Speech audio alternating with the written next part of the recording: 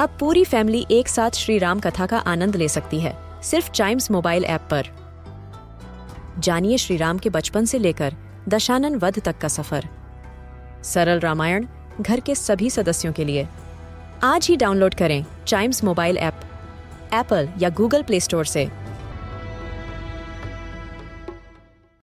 This is Chimes Radio original podcast.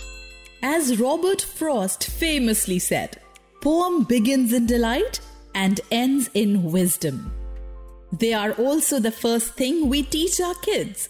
So join us in our weekly podcast, Let's Read a Poem, and discover a classic and its meaning. I'm sure most of you are proud of what your dads do and your moms do, aren't you? And there's this poem that I'll read to you, written by Woody Guthrie, published in 1946, which is about these three friends who talk about what their dads do and what they love about it. Here it goes. A curly-headed kid with a sunshiny smile heard the roar of a plane as it sailed through the sky. To her playmates, she said, with a bright twinkling eyes, "My daddy rides that ship in the sky. My daddy rides that ship in the sky.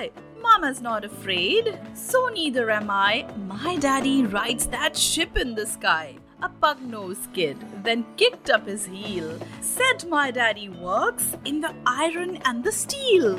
If you're not afraid, well, neither am I. My daddy keeps your daddy up there so high. My daddy keeps your daddy up there so high. If you're not afraid, neither am I, 'cause my daddy keeps your daddy up there so high." A freckle-faced girl pinched her toe in the sand, says, "My daddy works at the place where they land. So you tell your mama, don't be afraid, 'cause my dad'll bring your daddy back home again."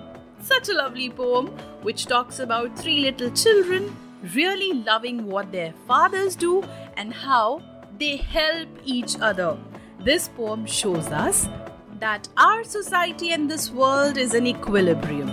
One person does something for the other person does something for the other, and that's how this world beautifully functions. Do you like listening to these poems?